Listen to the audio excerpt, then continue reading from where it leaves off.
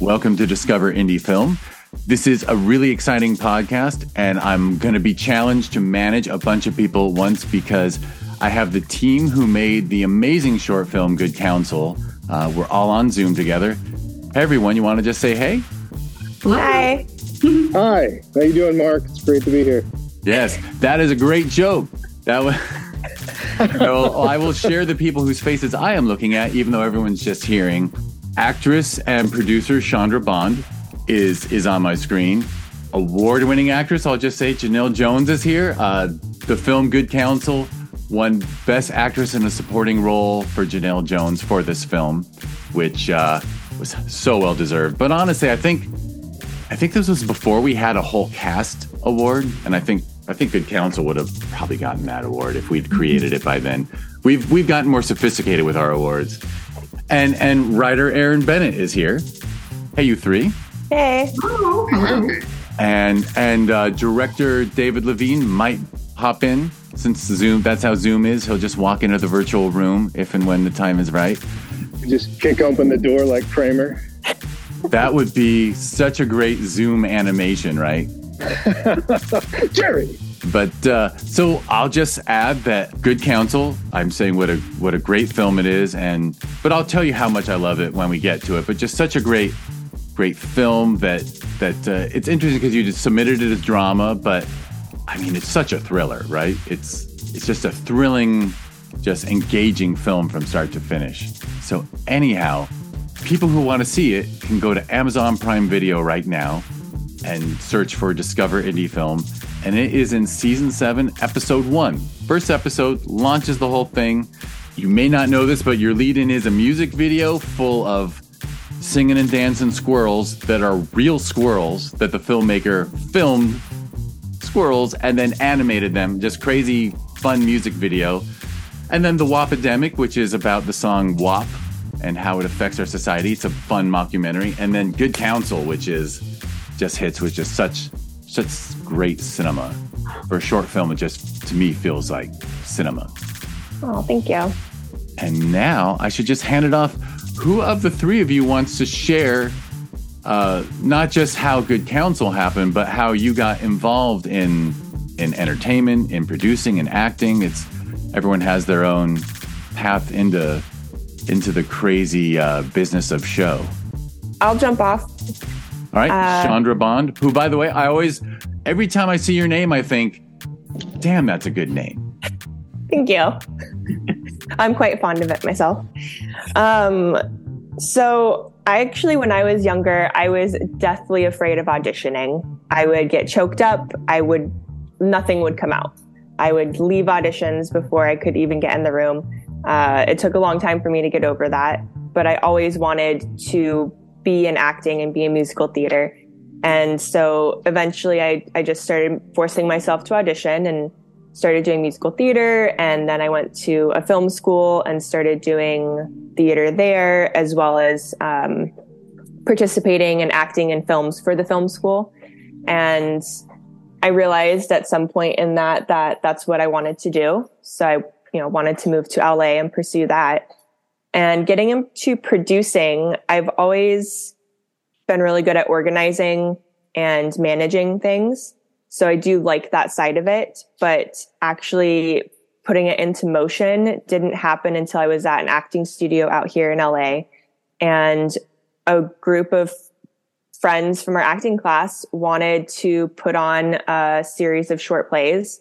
And so that kind of kicked it off. And from there, it's just been a mix of producing theater and short films up until now. And where'd you grow up? I grew up in Scottsdale, Arizona. Oh, so not too far from LA. Not too far. Definitely made those drives to LA for auditions. Sometimes just literally drive, audition for 15 minutes, and then drive back without even staying.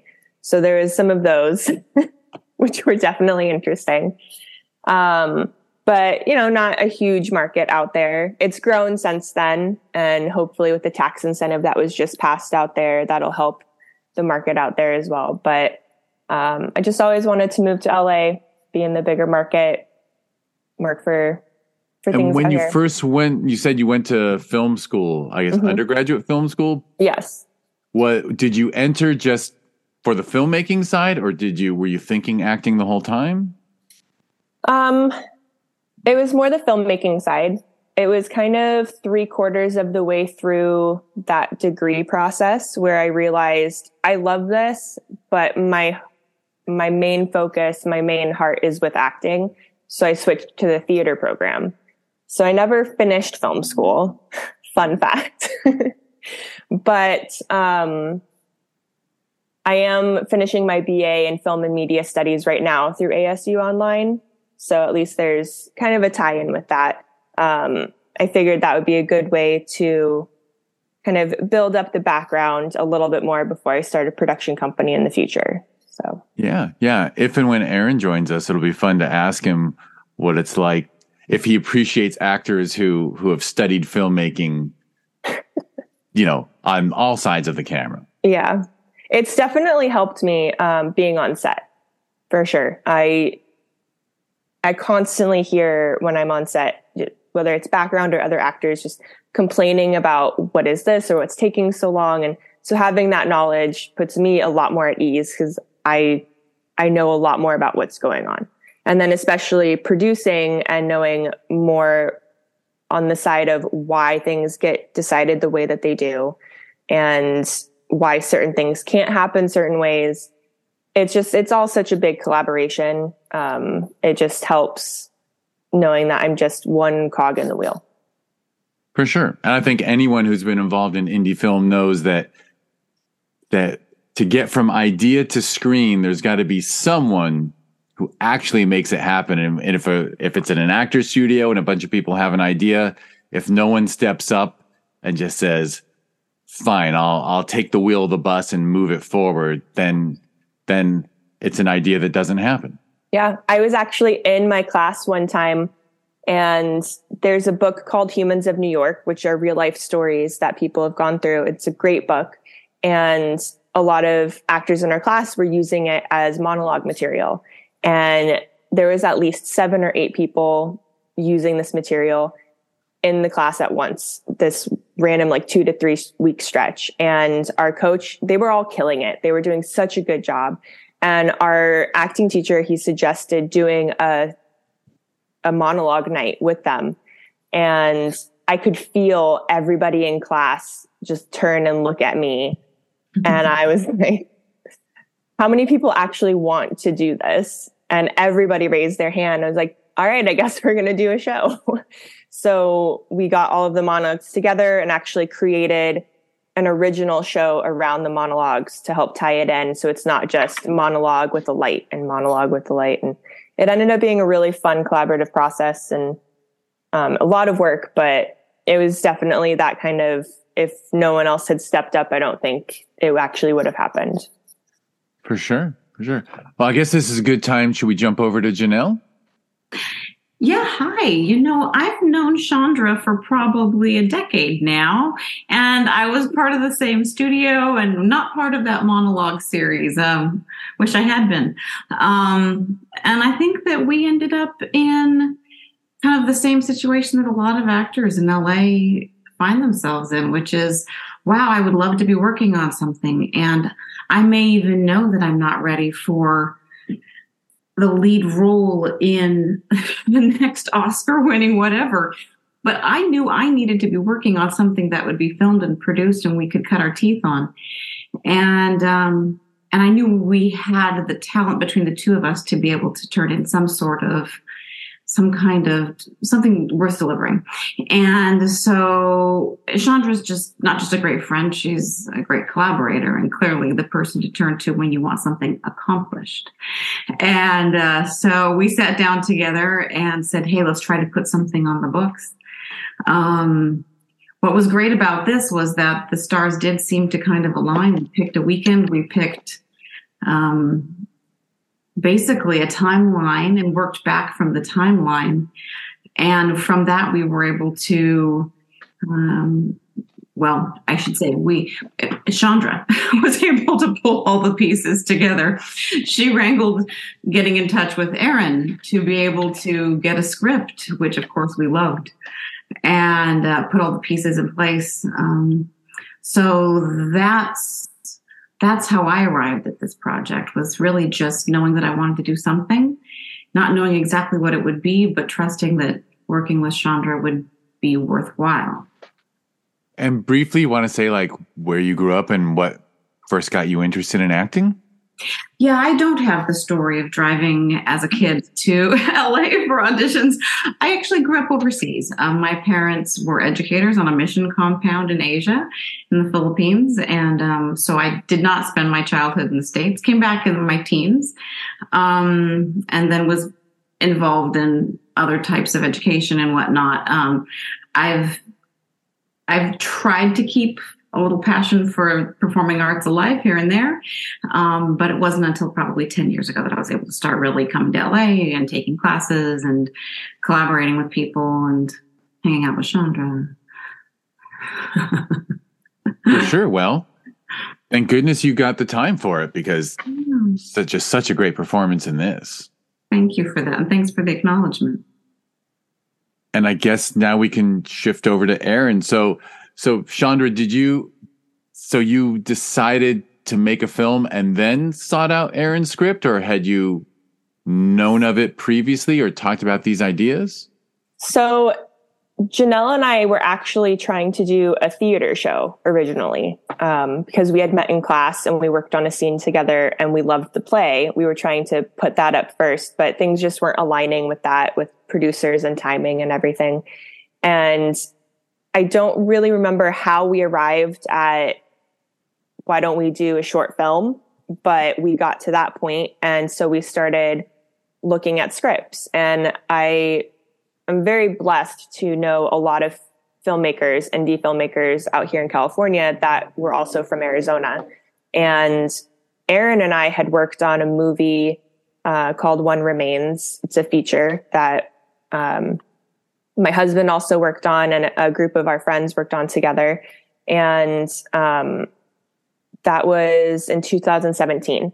And so when we were trying to do a script and look for material, we had one piece that we thought we were going to go with, and it just ended up being too expensive. There was a cop car involved, and for indie filmmakers on a tight budget, we were looking at this just thinking, okay, well, if we want to pay people as well, this just isn't going to work. And I was hanging out with Aaron and another friend one night, and was kind of talking about projects and indie films, and he was asking, well, what are you looking for? So I told him, really, it's just we have these three actors, myself, Janelle, and Matt, who want to do this project, but we don't have a script right now. And he asked about their age ranges and a little bit about them. And then he said, I'll see what I can do. And I think it was maybe 2 weeks later, he sent us this short film script called Good Counsel. And I read it and I loved it. So I sent it to Janelle and she loved it. So we told Aaron, well, we love this. We want to do this. And that was that. Aaron, that's a pretty good reaction, huh? They're not even asking for a rewrite? No, honestly, it was writer's dream come true. And I didn't fully appreciate at the moment what a blessing that was, because I was kind of at the beginning of my screenwriting career. Sketch writing, it just is what it is. I started out in comedy back in '99, writing on a public access cable show, trying to be Saturday Night Live. And so I was just used to submitting a sketch. The barometer was, did everybody lie or laugh? Sorry, lie, I guess, actors, but did everybody laugh? Then if they did, that was it. You just moved it on. If there was punch up, it was collaborative between takes, and you just made it as good as you could, took the last take. I kind of lightning in a bottle with this one. I did 5 or 6 passes. Initially, Janelle was not she was one of the husband wife and it was going to be the very first pass, it was mother and daughter having counseling. And it was very kind of obvious. I was just like, everyone's going to kind of have a hint at this, just having this masculine presence. It seems odd to me. I played around with it as much as I could. And I didn't know any of the actors besides Chandra.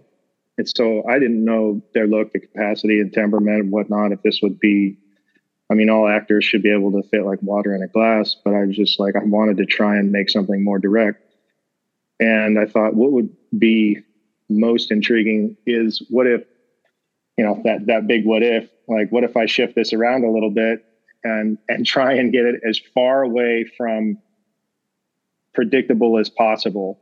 And I thought, we're doing spoilers? Are we? Yeah, this is people. That's a personal choice. I don't know how you three can vote on it. You can do spoilers, or we can just refer to a major twist. There's a major twist. There's a major twist. I use the word thriller. Yeah. It's pretty hard for your heart not to pound. I'm personally okay with the spoilers since it's been out for so long and has been available. Right. But it's up to you guys. And I swear, even if someone knows, like, this film is good on repeat viewing. So, right? All right. So that's proof you can't spoil it. All right. I'm torn. Janelle, what's your vote? I'm good. Whatever. I'm comfortable. As Chandra said, it's been out for a while. You want me to spoil it? I can spoil it with a fun story from this morning. I said to my wife, she asked me who the podcast is today, and I said, remember that film about the couple that goes in for counseling, and then the counselor, God, I can't make myself do it. Then the counselor murders someone right in front of us. I didn't give away who gets murdered. Maybe that helps. That definitely does help. And she looked at me and said, "Oh, that film was so good." And she hasn't seen it for 2 years, and she still remembers. She said, "I remember everything about that one. It was so good." So that's so sweet. Yeah. Tell her the checks in the mail. You made good work that lodges in the human mind, right? So thank you. Yeah. Speaking of lodging in the human mind, our director is going to pop in like 5 minutes ish. Perfect. I can make that work. No, Aaron, take your time. David can wait. So Aaron, were you thinking of a murder as your twist from in every version, even when it was a mother-daughter and stuff? So full disclosure, how small the filmmaking community is. I was roommates currently. At the time, I just moved to Los Angeles. I was currently roommates with the previous screenwriter, and we were good friends. And his was so ambitious. He's a director as well, and so he writes visually. I don't. I write cheap. I write like a producer. One of the early questions I asked, I was just like, "Oh, we're doing this," and I was like, "Okay, well, this is going to be our grip truck." This is more full disclosure. I gripped it. I was key grip on it. I built more than that. You built set walls. Yes, amazing set walls. We built the hallway. Yeah, and that was all Aaron. Yeah, that hallway you'll see in the back. Hopefully you don't even notice. I matched the crown molding below. My dad was a finish carpenter, general contractor, so I grew up doing that stuff. We matched the paint because there's a kitchen. There's like a whole big, beautiful kitchen behind that wall. And we were like, we're going to stare right at it. And there's way too much light. There are way too many elements. And I'm like, do you want me to build a couple flats? We'll stand it up. How much height do you need? How much headroom? And he's like, all you can give me. So I went all the way to the ceiling. Never built flats before, but how hard can it be? So I had all my tools. They looked so good. We had crew that would forget they were real, that they weren't real, and they'd try to lean on it, and we'd have to ask them not to. Yeah, I was throwing, I don't know if I can say the term on a grip truck is the 30-pound sandbag ball busters. I was throwing as many sandbags against it as I could because people kept going and kind of leaning on it when they were looking at monitor, which was right around the corner. We're all huddled over monitor, and someone's like leaning their back against it, and the whole wall's like grabbing their shirt, pulling them back towards the monitor. And I built the big crate that you'll see, that people will see when they watch this.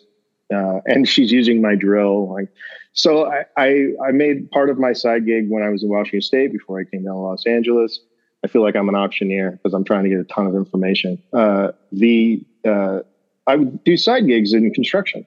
And so I had all of the tools and everything to do this, skill saws and table saw and everything else. And so it was fun. It's fun for me. And so one thing just led to another, and we're building this crazy big thing, and it worked out so well. And our director of photography, he had all the room in the world. He could basically shoot 360 in that room, but we didn't have to pick up and do anything else anywhere else. We even got rain on the day in Los Angeles. How incredibly lucky was that? Because it set the mood perfectly, I think. And David can probably come in and throw his 2 cents in. But I mean, you didn't have to aim a garden hose up. We got that overcast. We didn't have to fly any diffusion. It was just a beautiful, just a blessing. Absolutely. And so other than start in the street and move to the front door, we were able to live 360. There's Dave. We were able to leave and shoot 360 in that one room. And I think it kept production costs low. That's my mindset now. Like Chandra, basically been doing a lot of production lately. Also have a 3-ton grip truck and a camera package. And so I run around town, running that out. When you can't get on set, you figure out another way to get on set. So it's just that perpetual indie film hustle and bustle, basically. Going back to the script, it was a fun challenge knowing just how many actors you had. I spent 10 years doing improv. And so I was just like, well, if I move the pieces around, and then I start a dramatic, passionate conversation, very sad, very, just a downer, just that stage in relationships where you're on that pivot point. Is this going to work out? Do both sides want it to work out? I've been in 2 of those relationships that ended needing counseling and then didn't work out. So it was easily inspired. Not to say that I wanted my counseling sessions to end the way that this script goes, but I talked with the lead actor and I was just like, just so you know where my head was at when I wrote this. And I think David was there for this conversation as well. I did not find marriage counseling. I found it as kind of a formality both times at 2 previous marriages. And it was one of those things that I think people just sometimes wanted to be able to tell the outlying couples and mutual friends and stuff that you did. It just didn't work out. And so that was bouncing around in my head because I thought, well, 2 of these characters are so appropriate age-wise. And there's a very unassuming, woman that's only like 10 years older would make a, fabulous counselor. And I thought, I still didn't have like headshots or countenance, but I just so badly wanted to make everyone feel like this was going to be a drama. And I leaned on it so hard. And someone called me on it and said, it seems a little much, it's a little tropey. And it's just a little hammy and ham-fisted. And I was just like, well, keep reading. And then they're just like, they flip the page and they're like, is this part of another script? This is, the names are the same, but like, this is an entirely different. And I was like, yes. I just wanted to shock. I'd never written a thriller before. It's only ever been comedy. And at that time, I was only working on a feature, my first feature script about stand-up comics from when I used to own a comedy club. Like my whole life's been comedy since I was 8 years old. That was my drive. And I'd never written anything like this, never written anything violent. And maybe that's what living with my roommate was like, because his stuff always has action and violence elements and murder and mayhem and everything else. And he showed me his draft and I was just like, wow, I don't see how this is achievable on a budget with all of the picture vehicles and everything else. But can I pull this off in a tiny space with just 3 actors? Like, is this realistic to do? And I think Chandra did a great job. She like balanced a lot. The actors came in and really brought it. And David was honed in. He picked my brain and made me think about things almost like a counselor, like a therapist. Like he was asking me these deep questions about what this meant to me and what was I thinking. And I'm just like, do that to the actors, man. Like, get out of my head. I don't want this weight. This is heavy. You don't get to know me, man. But it was so great because in retrospect, and I don't know, David, if this is what you were thinking of doing with that information, but in retrospect, he capitalized on all of where my head was at. And then he took whatever his own inspirations and decipherings were from that script and went somewhere that I was just sitting there staring at the monitor going, okay, well, I never thought of that. And normally don't put your writers on a set. That is, I've seen writers come to set for the visit, and then like the producers are immediately, like, directors shaking their head at them because they're over the monitor and they're trying to talk, and like and then the writer is leaving shortly thereafter. No one wants the writer on set. It is super distracting. They always want to weigh in. It was probably a really bad idea because I'm over here shoulder to shoulder with Dave going, this is really good. And he's like, yeah, I'm right here. I know, like, I'm making this. I am literally looking at the same thing you're looking at. And you know what? I get to talk to him too. And I'm like, yeah, it's great. Super distracting to have a writer on set. I don't recommend it, even if it's me, right? Because I had strong feelings and I was like, well, that's not exactly what I meant. But after it's done and it's written and it's in the director's hands, what I didn't know, being an amateur screenwriter, I did not understand how collaborative the medium is. And that once it leaves your hands and goes to someone else's hands, they're an artist, an individual with their own, point of view and feelings on every matter. They're going to take it. They're going to hand it to someone else. And it turns into this giant game of telephone. And at the very end of it, is it anything like did I make a good roadmap? Was it close to what I wanted? And yeah, it really was. It was more than I ever expected it to be. The actors, I mean, Janelle, especially, the DP, Chandra's husband, my very close and best friend, Chris, turned away during a take because it was just a lot to see Chandra in that state. And we kind of realized we were doing something really special. And frankly, Chris, the DP, he turned around and looked at me after one of Janelle's takes and just like kind of gave me the slow nod, like, bro, like, this is something, we've got something. And I don't know David's reactions. He's great. I'm never playing poker with you, David. I bleed from my eyes when I play poker. Like, oh, clearly Aaron's got a good hand, and and everybody folds, and I'm like, oh. But David, I think he could. Yeah, I didn't know what he was thinking, and it was he keeps his cards so close to his chest, killing that analogy. But it was just really so good seeing someone that was involved in nuance, like the moving of the hand. Now I need a little slower, but I need a little to the right, and I need a little. And he was just so specific about the vision that he had in his mind. I'm over there, an amateur on set for probably maybe the 8th time I've been on a shoot, and I'm just like, come on, man, let's go. And it was just so different, and as a writer, very thrilling. And I'm super blessed and very thankful. Everyone just really brought their A game, and so that's me. I'm really sorry. I've sucked all the air out of North Hollywood. No worries not at all. That was excellent. As a writer does. And it's obviously we're going to jump in with director David Levine hopped on a Zoom while you were talking. So actually you just covered for that. We'll just pretend you walked into the room. Yeah. But they told me I needed to buy 5 minutes, and I was like, is that 1 5 or 5-0? Yeah, he held up 5 fingers and you were on it. But for shits and giggles, everyone listening actually gets to hear this. Okay, everybody smile. I'm going to do a screen grab of you all. And then, if you want to do a director's face or a chin to the hand, whatever, a second one, just for, shoot. All right.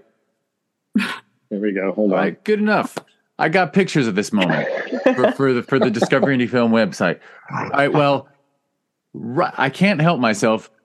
I'm going to make a comment about something Aaron shared, which is, I say it too often, but Aaron, you just backed up the theory that when comedy people do something dramatic or thrilling, they bring a fresh perspective to it.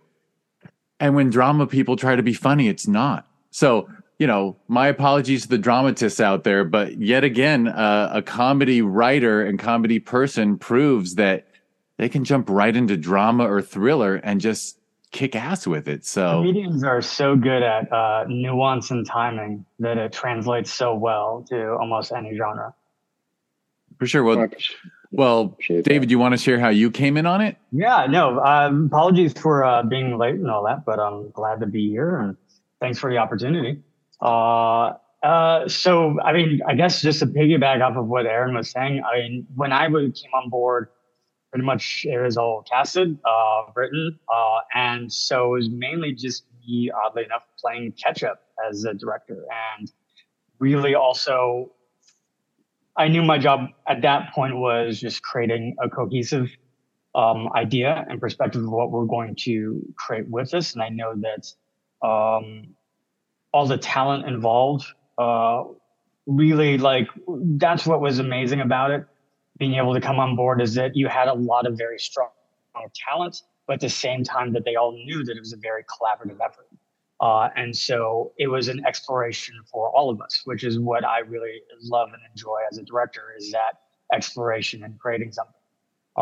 And so to Aaron's credit, I've absolutely grilled him on everything, even the motivation behind the script. I really wanted to kind of get down to kind of nitty gritty of what's the purpose of this line? Where did this come from? Where is this it's I want to understand as much of the characters that he was trying to create. So then I can then collaborate with the other, with both Chandra and Janelle and Matt, and then hone that character in from its initial upbringing.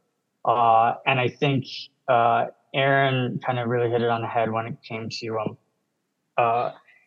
when you first read the script, you aren't sure where it's going. And then you get to that one page where she bludgeons him to death, or her to death, I mean. And at that point it's okay, I have to I even flipped back a page and then kept reading. It's okay, this is an interesting tonal shift. And I think that's what mainly drew me to the script more than anything, was the fact that you had such unique and large arcs in such a short period of time between three very different characters. And so for me, that was the biggest challenge, and I loved every second of it. So, and then to be paired with talent such as all the actors, because I knew it was there mainly for them more than anything. So I wanted to make sure that we created something that did justice for the actors involved. And more than anything, I wish a lot of people could really see the efforts that were made in the pre-production process of Discovery, especially with how much limited time we had, where just table read, I got pretty much an hour with each actor as far as just discovering on a one-on-one basis, and then right into a blocking / scenic design, because our initial scene had our set had completely flooded out. So and so here we are the day prior to shooting, getting the nuance in the blocking, because blocking was so critical with it as well. And so that just, especially with how many reveals there are. And so it's, yes, I think it just kind of transitioned seamlessly to the point where once we wrapped, I was and Chandra can attest, being from the producing end and managing the post side, was so fulfilled once we wrapped on the production side that it almost felt just done. And then we get to the edit and it's oh yeah, it's this piece. Oh yeah, now we have to work out the timing and the beats and all this stuff that we had I had shot for. And I think it's difficult as a director, especially for me. Kind of just ADD, that we're having to then sit down, with something that's kind of already cut in my own head, and kind of recut it with an editor, and working with the editor and the sound designer, and discovering the beats that they've noticed that they brought to the table as well. So that was always a really cool experience. Sorry. I'm going to kind of like, at any point, by all means, just kind of cut me off for any like follow-up questions and all that. I can get into talking and I just keep going. And oddly enough, I mean, I'm also a writer too. So, but as we do. For sure. Well, it's really clear. I mean, it's so obvious now getting to see the four of you share a screen on my computer and talk about this film is that, and then, yeah, Chandra, the cinematography is fantastic. Mm-hmm. And really I think I learned 2 years ago that it was your husband, but I forgot. We tried to get him to come on, but he doesn't like doing interviews and that kind of stuff. He is a behind the camera person, but not being biased, but he is great. I mean, I was just trying to get to the point where I could say that, you know, this is almost the most wonderful scenario of a indie film, which is a couple of talented actors know they're talented and want the opportunity to take advantage of that. And then they happen to know a writer who can also help build sets. And then they pull in a director who's written too, and everyone's collaborating. You can't make something that looks this cinematic and this professional. You know, it's funny. One of my compliments on the film, I was thinking about it and I was thinking, I bet a lot of people have said to you, have you wanted to stretch it to a feature of sorts?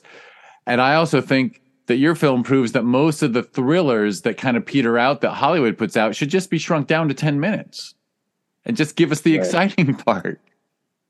Right. I think that like shorts, that's what I love about shorts. I mean, they're so challenging being able to create like an arc as well as like a poignant like statement, whatever that may be, for something for the audience to kind of digest. Is very tricky. And when you, especially, I mean, it almost reads like a stage play. Even the fact that I could easily put this on a stage, just because of how much it's really about the pacing of the characters and what they bring to the table and the timing that they bring and like that tension and all that. And when I was talking with Chris, one of the big things that we had was that like, I want shots that we have set up to where, we let the character really, pull in like the audience to where if they feel uncomfortable, I don't want to cut away. I want a shot that kind of forces them to not digest everything going on around them and only digest what we are choosing to put in front of them, to where I want the audience to kind of feel uncomfortable. I want them to kind of pull away. And doing so, I want them to inhabit the space that the characters are inhabiting. And actually, I want to jump back to Janelle and Chandra. So David mentioned how, you know, he, as director, like you only had like one table read or so. But did you two get to do rehearsals or with your third actor, Matthew? Did you get to rehearse a bit just amongst yourselves? Or you just read it and say, I know what to do, I'll wait till I get there? So one of the nice things going into this is that all three of us were at the same acting studio. So we all have the same process of how we work. So we were able to trust that with the limited amount of time that we had, which was truly limited. I think from the time that we got David on board, we were shooting within 2 weeks. And that was based on schedule availability and everything. Things just aligned and worked out. But being able to trust the other actors that they would do the work and come to set prepared, knowing their lines, knowing what they needed to do, knowing that David was going to talk to each of us individually. We had the table read. And then the night before we were shooting, we had, I think it was 1, 2, maybe 3 hour rehearsal to go over the blocking and just be in the space a little bit. And then we were shooting for 2 days. So it was definitely a jam-packed 2 weeks trying to do production. And like David said, our original location got flooded out from rain. So we had to switch that around and figure out what we could do. But yes, it definitely was. So I don't know for Janelle and Matt specifically, but for myself, I did a lot of my own work on the character and just going through my own process to make sure that it was as solid as I could be before we got to being on set. Janelle, what was it like for you? Well, yeah, I think that we both have been in a certain way of working to be able to try to be ready to roll with whatever you can, try to find the magic if you can. But what was so interesting for me, and I mean, David was very, very kind with all of this. Part of the education for me here was just to have time on set. I'm not at all schooled in film. So there was a lot of like, okay, Janelle, that's an apple box. And this kind of stuff. So there was that whole education that was happening at the same time.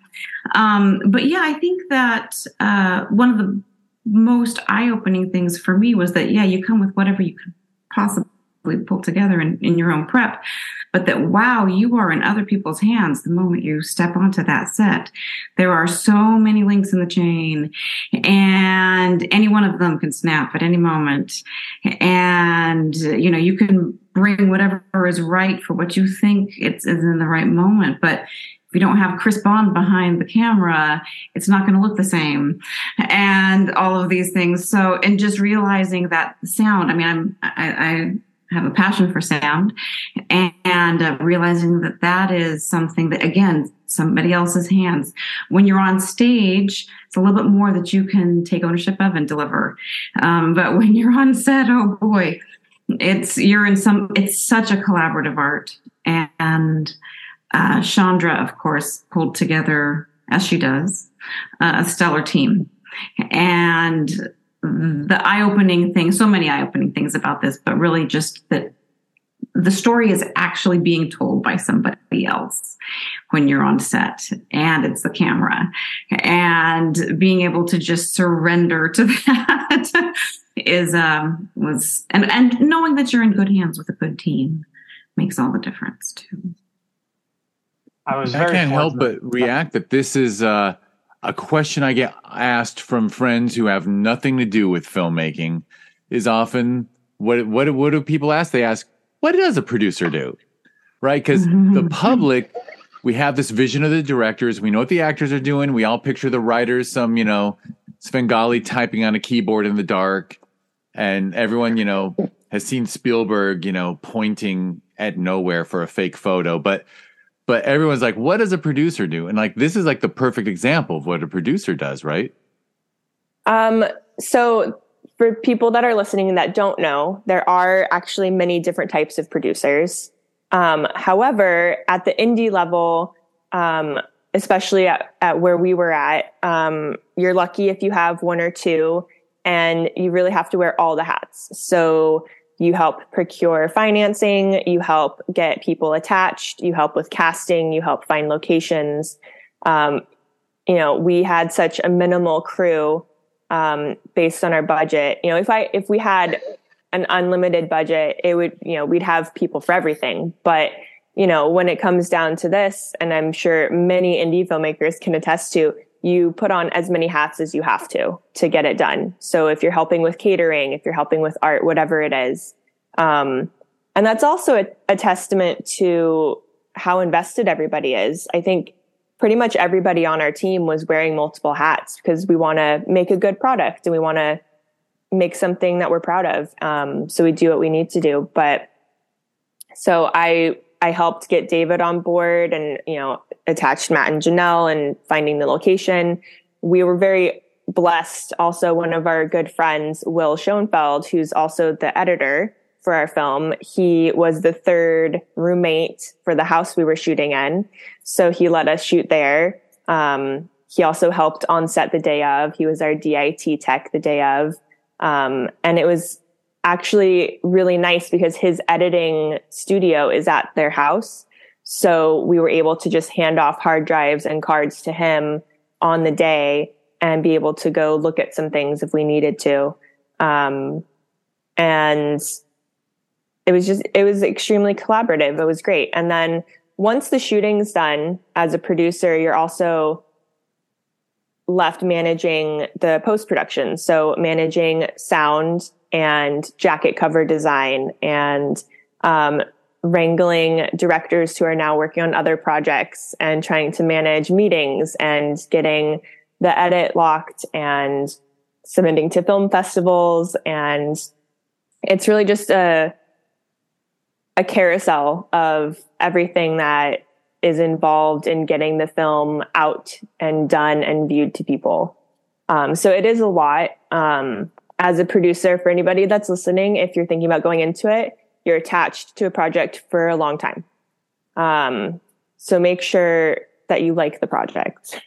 This one was really easy because it was so collaborative, and I believe Aaron and Janelle and even David mentioned it. We all had moments on set where we realized we had something special. I think Aaron said it for his writing. It was like lightning in a bottle. Everything was just lining up, and it was just a really fun project to do with everybody. And it feels like you all knew, besides it was something like it was everyone knew you were doing something good. And I assume the editing process was fun. By the way, what an amazing story. This is pretty inside baseball, but amazing to shoot in the editor's home. I don't know if I've ever heard that before. The writer, no, we were very lucky. The writer and editor's home. Yeah. And my tools were in the garage, so it wasn't. Oh, see, you didn't make that clear before. So I didn't know. Yeah, right. So you were one of the three who lived there. Yeah. Yeah. The original writer who did the first draft was the third roommate, and Will Schoenfeld was the editor and DIT. I mean, it was. I think he in his socks was walking stuff back, to upload, and we're getting, which is not unheard of in like the Lifetime and Hallmark world, where my grip truck usually exists, and I grip a lot, and it's not uncommon to have your DIT doing a rough assembly right then, and everyone walk over and have that luxury, especially in the digital age. And Will being the final editor, not just the DIT, he actually was, right there when I was writing it. I think he probably had first eyes on one of the first drafts. So you other than myself, probably a better concept of what the story was going to be overall. Will was very also intuitive. Sorry, I was just gonna say Will was also our graphic designer. He designed our poster, which looks great. And I also want to throw a little nod to the rain. The rain sounds like the rain letting out your first location got you a better spot. Totally, as well as it itself to a lot of those shots, like even at the car and all that, to where like it kind of sets up the kind of atmosphere of the overall piece too. So, and not to go back to like a little bit of the acting. Sorry, Aaron. No, that's all right. I was just going to laugh about the rain. It wasn't a downpour, so we were able to just have a pop up and casually, walk around, whatever. But it was just enough of a drizzle to hit the window, and you knew it was raining. So it was designed that way. It wasn't, it was designed that way. Yeah. I got a rain machine. Everything worked out. Yeah. That's where the budget went. Yeah, the neighbors didn't park in that spot. It was perfect. But I mean, going back to like. I was very thankful in the fact that the talent involved, like the actors, because they were all theater and they knew how vital like preparation was. To see what they brought to the table was amazing. But I think when I was coming on, my biggest concern, as Chandra said, is that they had already this kind of community vibe. So my biggest thing is I think it's so vital to understand that the language that everyone speaks, especially from theater and film world. And really the common language is like storytelling and discovery. And so that's really what I enjoyed, like working with them. For me, it was much more about like getting to know the actor more than anything. So that way you can kind of bridge the gap of understanding from their background, what is their motivations, how even they process like A to B. Like how do they think? Like I love playing like board games sometimes with actors just to understand like how they think, like what motivates them at times. So that way, when you're on set and exploring a character with them, you can actually then understand how they as an individual will process it and then translate that to the character. And it's so much easier because once you understand that language and you communicate on the same language, you can then apply that accordingly. Because if you're just coming in not knowing who your actor is, you're never going to be able to discover who your character is in the long run. And so that was, I think, pretty vital going into it because we had such little time. It's like, okay, what are the meat? What's the meat on the bone? And really just like, okay, forming that verbiage, that language of discovery, and then applying that to the character. And then on the day, it's a lot easier to discover the nuances, to discover those moments.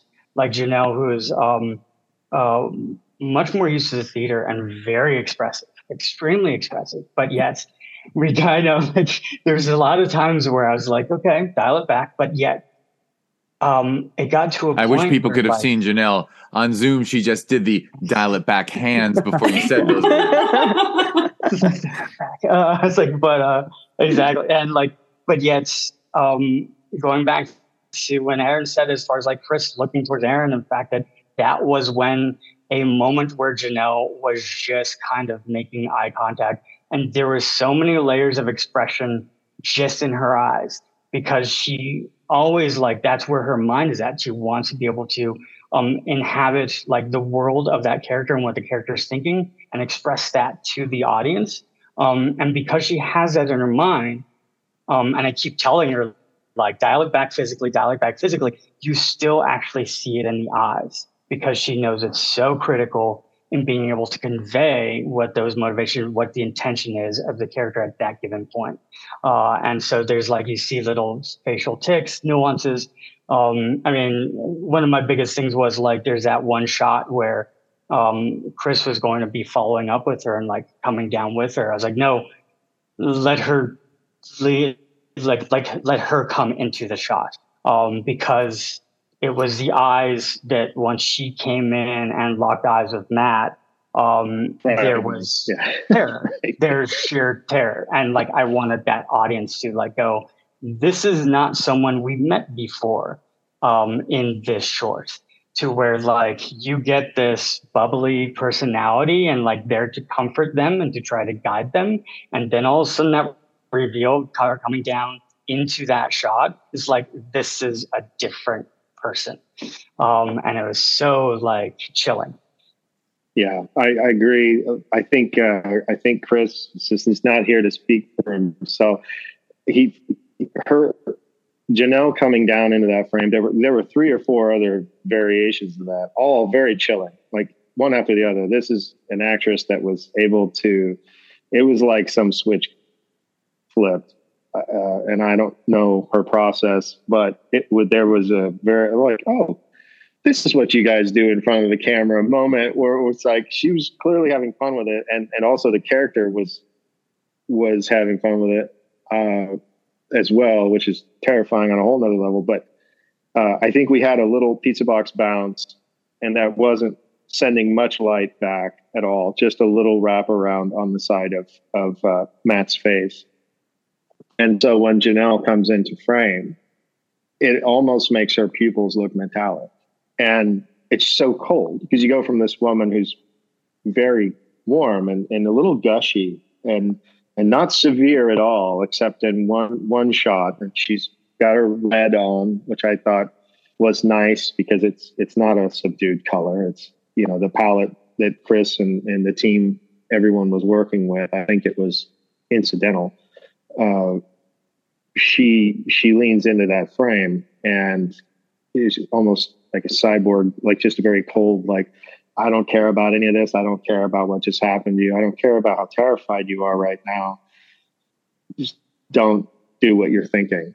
And that turn, I think, is what audiences can't help but respond to. That, and the logic of it. Like, as a writer, I commend you, because the internal logic of her character's decision to choose that moment for that action, it makes perfect sense. I don't know why hired assassins don't always do that. Right. You act within the shock. The person who hired you. I was so terrified. She picks a little up and puts in a bag. But I was so terrified that that people would try and look for rationalization. And my roommate writer was just like, hang on, how are you going to sell this? Because he had the same worry as a writer. Like, how is anyone going to believe that shock is going to take a person into fear and not have a fight or flight, a reaction? To that point, I mean, like, with that, like, because Matt, like, I mean, that was a big thing, was that, like, all right, and blocking was so critical to turn Matt from a like just blowhard of an individual, and just wants his way and all that, and like all of a sudden like make him vulnerable, and having to block to where like he like comes off of the couch and like to where it's like, all right, I need him as vulnerable as possible. And to Matt's credit, is like that transition was phenomenal on his part, as well as the fact that here we are shooting multiple angles, and he's, because it, going back to like when him and I were talking about like understanding where he's coming from and like what motivates him, we're able to make those connections to where he can connect himself as an actor to his character. And once we started rolling, he could just turn it on, where it came to like where he would break down sobbing, to where like Caitlin, the script supervisor, who I often consider like my first audience member, because they're the ones who are like really there with me next as a director, and feeling how they respond to it. And Caitlin like hits me like hard, like at some point during the scene, wow, just Matt is just bawling and like pouring his soul out to the like, and she's like, "What on earth did you do to him?" I was like, and it's like, no, this is Matt. This is Matt, like, who tapped into that, and was able to tap into that. And I realized as a director, like, there's some level of sadism that you have to like kind of. Yeah, I was gonna say. I was gonna call BS. You're gonna shirk that off. I don't know. That's Matt. You dug around in his brain with a fork. Well, David, he got him there.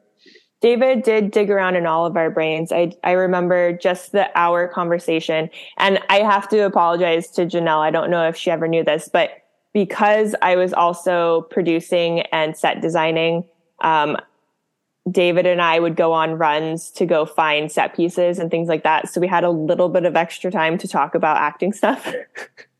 Well, actually, that was really the only time, like, is when we were doing those runs. That was our, like, in the process of, like, props and, like... it's like 15 minutes here. It's like, yeah, like, all those, like, little things and whatnot was us talking in the car and in the Coles and, yeah, sorry.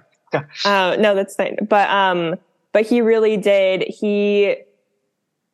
What I liked about David directing this piece was that I think with someone else, they would have stayed on the surface level for a lot of the script. But David, with a lot of the questions he asked character-wise, he got a lot deeper with it. And clearly he did that with Aaron. And I know he did that with Chris as well. And I'm sure he had a deeper conversation with Will, our editor. But he really did dig really far beneath the surface to really help us, at least for me, to think about some other things that maybe another director wouldn't have seen. And it did. It got really deep, and it was an exhausting first day of shooting, because it was an emotional day for a lot of us. And in a way, I was kind of glad, sorry for the spoiler, that I got killed, because the second day I was able to just kind of be there on set and help manage things. But so it was just, a lot of kudos to David. Well, I think the depth is the thing here for me as the audience member who has the pom-poms and is a cheerleader for the film, is that I think every character's reactions and every character's motivations and everything I see on screen, I think also rings true at a deeper level. I think that odds are you would actually not just like take things casually if you were the person in that situation next to the person who's dead. I just think it all works. It all makes sense. I mean, and honestly, like, life is about processing. I haven't bothered to say this yet, but I think, and in, the assassin thing gets beaten to death, I think, by Hollywood. And we get a share of indie films every year submitted to the festival that's, about an assassin in training. And, oh, what do you know? They got to turn against their teacher. Blah, blah, blah. The story we've seen 1,000 times. And this is a story I've never seen before. And it also seems the most true to me. And I think it's because of what everyone brought to it. There was so much honest humanity in the script and the way that the words were written. I think that that's what Chandra and I both really resonated with when we read it. It felt very honest and human. And, the scenario that we put ourselves in for any story can be on Mars, or it can be in a therapist's office. It can be in a grocery store. But the honesty and the humanity of the exchanges and the interpersonal exchanges were nicely captured in the script. When we first reached out to try to find a script, I of course said, "Yeah, great, Chandra, let's start working on this." And then so Chandra reaches out to her very, very well organized Rolodex and finds Aaron Bennett, of course, dear friend, and asks for a script. It's interesting because he came back with it really quickly, and it was just kind of a rough draft. It didn't even have a cover page. It was just hey, here's an idea. Is this what you might want to work on? And I read it very start to finish, which even for me is, even in a short film, actually kind of unusual. Or a short script, I tend to read very slowly, but I read all the way through it and loved it, of course, and then flipped to the front. Wait, who wrote this? And there was no name on it because there was no cover page. It was just kind of a rough draft of an idea that maybe, hey, Chandra, would you and your friend like to work on this? And so it, of course, became something that was really the backbone for a story that felt human. And I got a target question right to you, Janelle, which is, I think in the sexist world of Hollywood and storytelling, I mean, are you ever going to get a chance to commit murder on screen again? I mean, how women get cheated out of murder, I think, in the industry. Aaron's doing the fingers crossed. Yeah, I mean, that's kind of what's so awesome about the script, too, is that it actually addresses that head on and says, oh, yeah, they never expect a woman. And my then 82-year-old mother said to me after seeing the film, "This is about women's issues, isn't it?" And I said, "You know what, Mom, you're right. It is very accomplished woman that she is, and has, seen every glass ceiling out there, and is not someone who would otherwise watch a thriller, but saw this as a women's issue, kind of." A script in and of itself still. So I, again, credit Aaron for choosing to tell the story that way. It's a truly feminist story at its core, in that it shows a woman as strong and determined and professional as a professional can be, and doesn't, as you said, she addresses that no one expects her, but it doesn't hit us over the head with anything political, but it certainly shows us an example that is a counterpoint to the way, assassins are always played. Not only Janelle's character, but also Chandra's character, as far as like being in a relationship that is, may not be physically abusive, but mentally abusive, and like also being strong enough to want there to be an understanding between the two of them, and wanting things to work out, while at the same time being still determined and assertive enough to know that look, this is where I come from, and the fact that this is why they're meeting, to where I love the idea when they were outside of having them on different levels, and that they can come up and like bring her up to him and whatnot, and show that there's like that equal, the equality that they have between each other. But at the same time, once they're on the couch, then to feel that you have like the husband getting just more and more threatening. And that's what, like, then all of a sudden, like, that's when things change. And you have like that flip point, as now the other woman is now just had her head bashed in. So, but yeah, like, you have two very strong female characters, and it's, yeah. I think like there is, for you to say it's an assassin, it's like that there's assassin sometimes, like when you said that, I was like, oh yeah, you're right. There is an assassin. I sometimes forget the fact it's like, because of how many layers are, when it comes to whether it be women issues, whether it be just kind of personal, like, I mean, this day and age for ageism, when it comes to like millennials having to struggle when it comes to relationships, and even when it comes to the nuance of Aaron saying it's like, oh, it is about money, because often things are. That's what makes things so stressful in life. It boils down to things that are so tangible but yet intangible, that seem to matter to us. And he got so obsessed by just that one thing, and that's what winds up turning his entire world on its head when he forgot. Like, and that's what sent him into shock. Is like, who did I just lose because I was so selfish?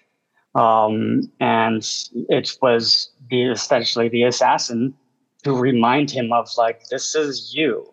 Everything that you've done in your entire life, all that ego and all that, has always been you. You aren't the one you aren't the victim here.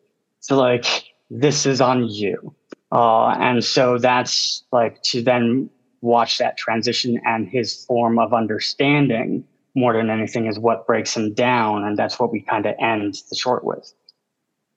Absolutely. All right. So moving forward, I imagine Chandra's Rolodex has been mentioned. So it's not like, not like you put the team together to do another one, although odds are you all would. But I'm also curious if there's any temptation on Aaron's behalf or anyone's behalf of doing something else with this character. So we have discussed in the past, I think very briefly we talked. Shooting. Yeah, I think very briefly we discussed stage play, but more than that, we did discuss turning it into a feature. I think at one point we even talked about a short series instead of a feature, but we've left that in Aaron's hands. Maybe. He created such a good world with all of that I left that up to him. So if he ever decides to make it into a feature, that would be fun. But if not, we have a really solid short film from it. You know, I admittedly can't remember Janelle's character name, but Megan. Sorry? Megan. Megan, there you go. Awesome. Probably not her real name. The movie just stole the name, but no, exactly. Not a real name. We don't know a real name.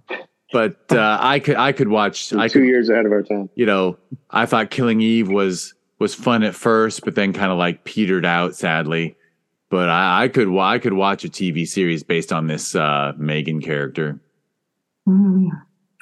For sure. I've got it mapped out. Especially when every episode actually isn't Megan. It's like, it's a different name. It's still her, but like just different incarnations of it. For sure. Yeah. She's not using a real name. No. Mm-hmm.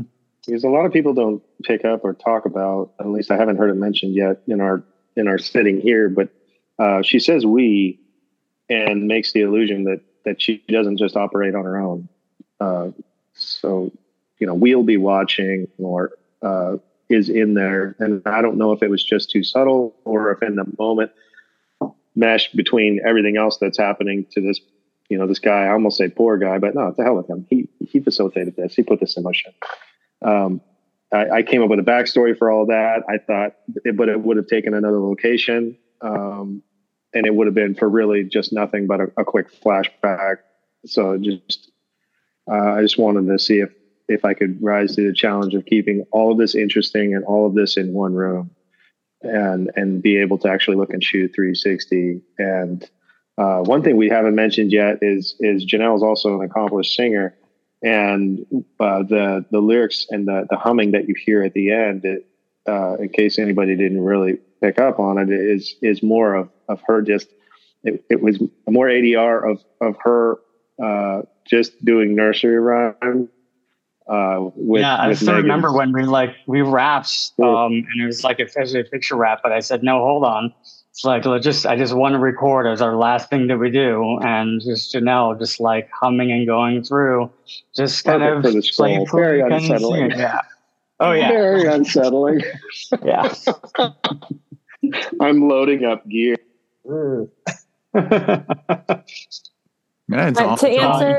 To answer one of your questions, we haven't done anything else with Good Counsel. We're going to see what Aaron wants to do, but a lot of us have collaborated on other projects since then.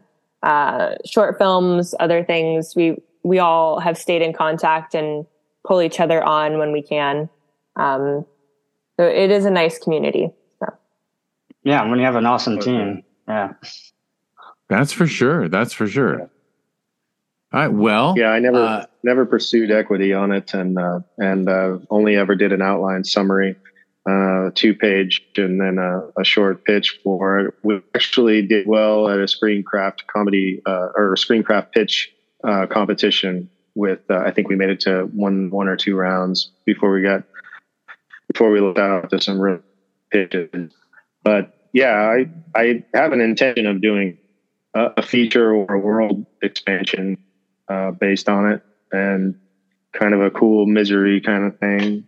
I think it's such a great cohesive story as is that for me it was one of those like, no, just like it's lightning in the bottle. Like this is what you have. It has a great beginning, great end. If anything, going more episodic, I would see that character much more as a catalyst to other stories, as to where she is the transitional point from like when you lose someone, when you kill someone, that's often a transitional point. And that would be one of those things where each episode, it's like another story of someone else's story that she is now a part of, that she's brought into, and is that some defining like catalyst that happens. But it's on them that brings her there in the first place. Yeah. Now, the good thing about Megan is if you really want to blame her and say she's a murderer, it's like, really, she's just a bullet, you know? Right. Exactly. Mm-hmm. You know, you can't blame the bullet. You should probably blame the person in the gun. You know, yeah. Oh, you're sending me down a libertarian tunnel in my head. Where, hey, you know what? Assassins should actually be exempt from murder charges because it really is the person who hires them, right? I mean, you can't blame the assassin. They're just doing a job. They're just doing what they do, man. Legalize it and tax their income. That's what I say. All right. Well. Before I go on the spiel of how people can watch the TV series and check out the film festivals and all that, I've got all four of you. Do you want to take turns sharing how people can either follow your social media, or if you got a website you want to call attention to? Sure. So for anybody that's interested, I do have to do some updates, but chandrabond.com is my acting site. And then if you are so inclined, you can follow me at chandra.bond on Instagram. Call Chandra. Chandra can. Yeah, there we go. Yeah. I'm Megan's facilitator. So if you need her, just give me a ring. Yeah, there we go. Make her an offer she can't refuse. Excellent. I was trying to type and my eyesight's so bad. I have nothing but typos. So, and gentlemen, any websites for you? Or social media? For me, I'm actually such a transient individual. Do I work so many different jobs? I've been meaning to actually get like a website up for, especially my like directing, storytelling, and everything else that I do. But no, actually, I mean, like ultimately, my name is David Levine. I mean, there are several of me out there on IMDb. There's a lot of David Levines, but David J. Levine. Yeah, I mean, ultimately. Also go by shooting on the DL on Instagram as well. Shooting on the DL. Yep. I like that. That's a pretty good one. Hey. And I'm sorry, Aaron, did we... Yeah, I was... my Instagram is Aaron Writes Stuff. 2 A's, RON. But I'm represented by Heroes and Villains, Kristen Devon over at Heroes and Villains. So that's a good way to find me, track me down. Excellent. Well, thank you all so much. I will now ramble off the stuff I'm supposed to do at the end. First and foremost, people should watch the film. Watch it on Discover Indie Film, which is a TV series on Amazon Prime devoted to films handpicked from the festival circuit. Just like yours, just wonderful films. So don't watch movies, actually, on a phone if you can avoid it. I know that's a generational issue, but I'm quite old, so as someone in his 50s, I really don't want people to watch your film on a phone. So find a nice big TV. Doesn't have to be 4K. Pretty good audio system, nice. Honestly. There's a lot of nuance to the audio, so make sure you got like some decent surround too. Yes, the mise en scène. There's a lot to see. Yeah, there's a lot. It's so well shot and it's so well made. So find yourself a big ass TV that has the Prime Video app, whether it's on a smart TV or whatever. Open up Prime Video and type in Discover Indie Film. And if you go to season 7, Good Counsel's right in episode 1. And I'll add, yes, we used to be included with Prime for free, but our viewership got too large and Prime kicked us to having to charge people because that's a better business model for Amazon and can't complain. It's their servers, right?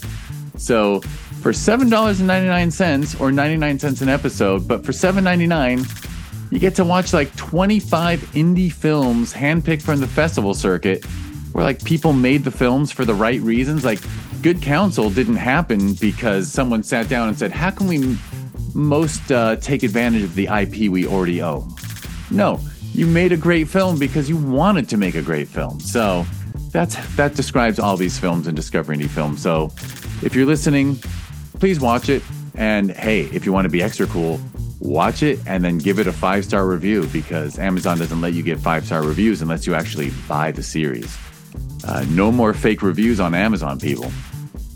And I'll finish up by saying, if you want to learn more about the podcast or the TV series it gave birth to, go to discoverindiefilm.com or it's at DIFwins on social media. I mentioned how Good Counsel played at the Sherman Oaks Film Festival in the COVID year of 2020, but still took home a grand jury prize for Best Actress in a Supporting Role for Janelle Jones. So if you want to learn more about that festival we hold every November, go to ShermanOaksFF.com and it's at ShermanOaksFF on social media. And there's a sister festival every June called Film Invasion Los Angeles, and you can learn more if you go to filminvasionla.com, and it's at Film Invasion LA on social media. And here's a funny one, and I'm curious to see with the 4 of you. I'm going to watch your faces very closely as I say this, because I have no respect for my personal time. I started another goddamn thing, and it's called Editor's Note. Every time I say Hi TV, I should have actually said TV Hi. The service has been rebranded. It is called TV Hi, as in watchtvhi.com, TVHI. And you can learn more about it on social media if you go to @WatchTVHi. And that's always TVHI. Back to the podcast. It's a smart TV app, and or you could call it a streaming service, but it's an app you install on any smart TV system. It's actually already on Roku TV, Amazon Fire, Android TV, Apple TV, and it's actually, on the phones, on Android and iPhone. And Hi TV is content, indie content, curated to be best watched high. If you live somewhere where marijuana is legal. And if you go to watchhitv.com, you subscribe for $4.20 per month. $4.20. Awesome. So awesome. And thank you, Aaron. That's why we chose $4.20. And on the app stores, it's $4.99 because they don't allow you to customize a cool dollar amount like $4.20. Wow. Shame. So, what a lost opportunity. Trying to So anyway, I mention High TV at the end of every podcast now because it's actually live. We've got now there's only 35 films up so far, but once we hit 100, we're going to announce it. It's like a soft launch right now. But there's really good shit on there, and we all live in California, so we can legally enjoy THC at the end of the day if you want. I do always urge everyone, I have dear friends in recovery, don't abuse drugs, but if you can use marijuana responsibly, High TV is there for you. All right. While enjoying great cinema. Yes. Wait, what did you just say? There's so much popcorn. Yeah. And of course, while enjoying good cinema. Exactly. Yeah. Best of both worlds. That's what I say. That's how High TV was born, is that there were so many great films at the festival that would be even better high. We held at the same theater we hold the festival. Of course, we weren't in the theater in November 2020, but we held a THC Cinema Night on April 20th on 4/20. And that's like every festival. That's half the audience is high. Right? And I had a great time while losing money. I'm like, yeah, people don't want to leave home for that. So we came up with the streaming service. So perfect. Anyway, all right. The last 2 minutes of your podcast were devoted to the silly side project of mine that hopefully will work for the dear audience. All right. Well, thank you all. Should I name everyone? Thank you, Chandra Bond, Janelle Jones, Aaron Bennett, David Levine. You all made a wonderful film together. Greatly appreciate you taking the time to chat.